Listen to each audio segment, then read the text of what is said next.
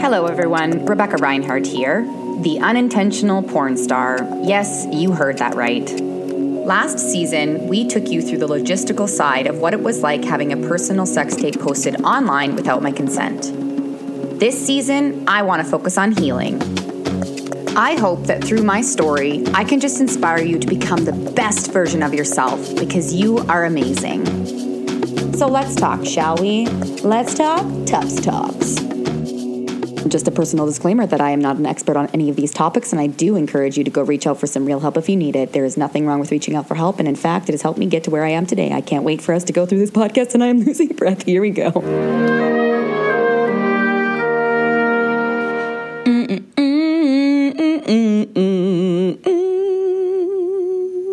Boom. I just finished watching Schitt's Creek, and that little boo reminded me of when Alexa bops everyone's noses. Bop, or no, boo. I don't remember what noise she makes. Anyways, I've been thinking a lot about downtime and the resistance sometimes that can be held around downtime. And I feel like downtime doesn't even do this justice, but I hope you understand what I'm talking about. You know, having gone through a surgery, a pretty substantial surgery, a C-section, getting rid of a fibroid, no, there is no baby if you listen to the other episode, I realize how essential rest, relaxation, grounding yourself, tuning into yourself is, especially when things are picking up. So it's been such a weird, ironic thing for me that as soon as I had my surgery, things started to pick up for my life, like in terms of a documentary I'm working on and this podcast, and things were just like really quickly like shift. Here we go. We're moving forward. New energy, Aries season. Fire is in the house. And not actually in the house. That would be awful. Fire in the air. Stay focused. But it was interesting to me that the momentum picked up when I was pretty much in bed. And I'm still healing. I'm on week 3 as of yesterday in my healing, and I'm walking probably 90% normal.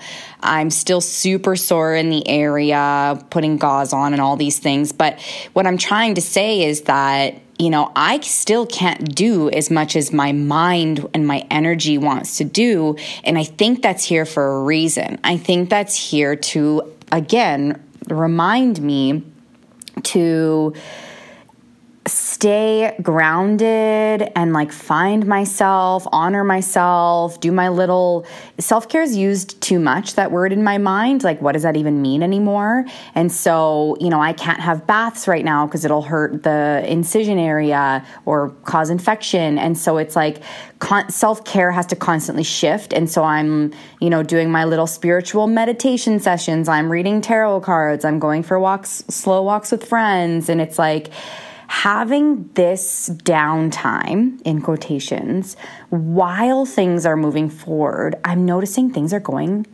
like faster, oddly, as in things are clicking better because I'm able to witness things. I'm not caught up in the intense energy and the intense perception to always be doing.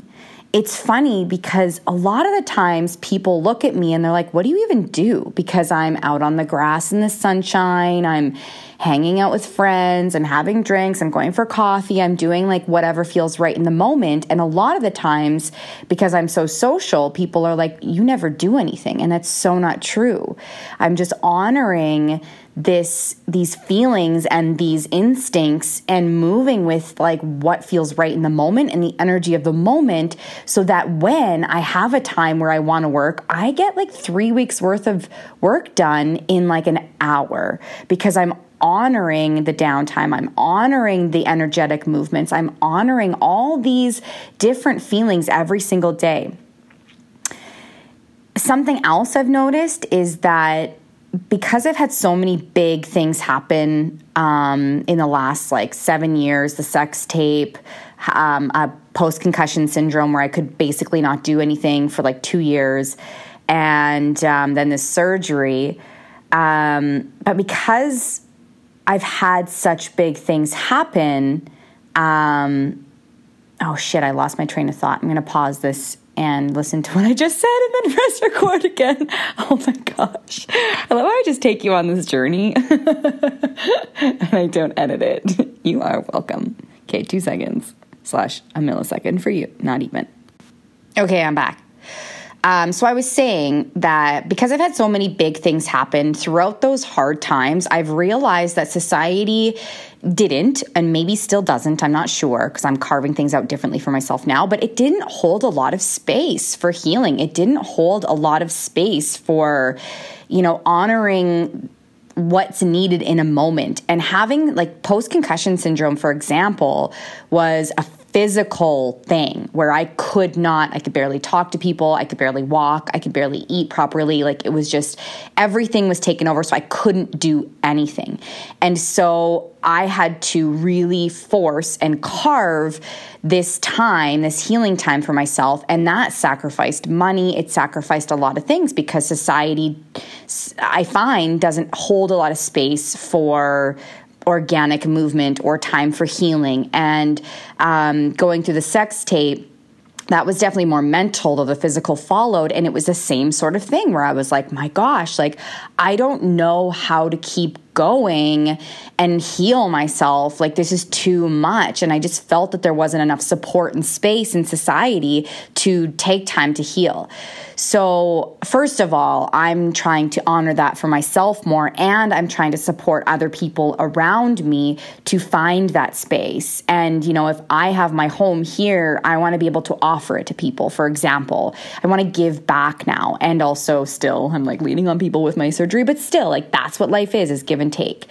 And so anyways, the societal aspect of this is something that I really have been thinking about, in that I'm really honoring and have carved and continue to carve out the space needed for life, for darkness, for healing, for growth, for expansion, all things. I've been putting in the fucking work, and I'm excited about it, and I will continue to do so because personally, I want to honor this sort of, whether you call it spontaneous or organic or whatever, I want this to be my lifestyle. And I will carve this for myself within what society even has seen as regular or whatever. And part of my process is wanting to offer that to other people as well, either through MySpace or whatever, not the music thing. So yeah, I just wanted to touch on downtime and talk about how essential it is, and also mention that there still seems to be a negative connotation around slowing down, in that if you're not producing, if you're not acting, if you're not working hard, money won't come to you. Good things won't come to you. And it's that's so not true. And it's so not true in a real way, in a real tangible way, from personal experience, from seeing it around my friends, studying really successful people. It's this downtime is essential. This grounded time with yourself is essential. Tuning in to what your intuitive moments are, your intuition is in every single moment, is essential.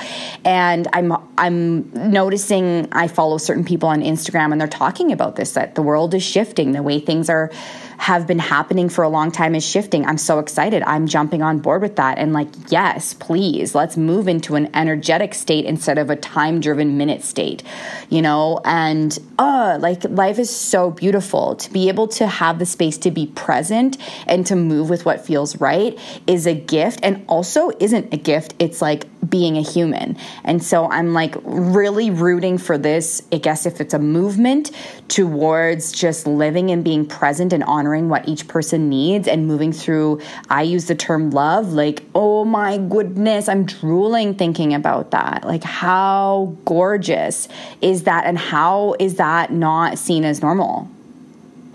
Like, this is life. Like, I'm looking outside and it's sunny, it's gorgeous. I'm going to go for a second walk because it feels right. And this morning I woke up and I got a ton of work done in 2 hours. So it's like just, I need some downtime, clearly. I'm like talking so fast.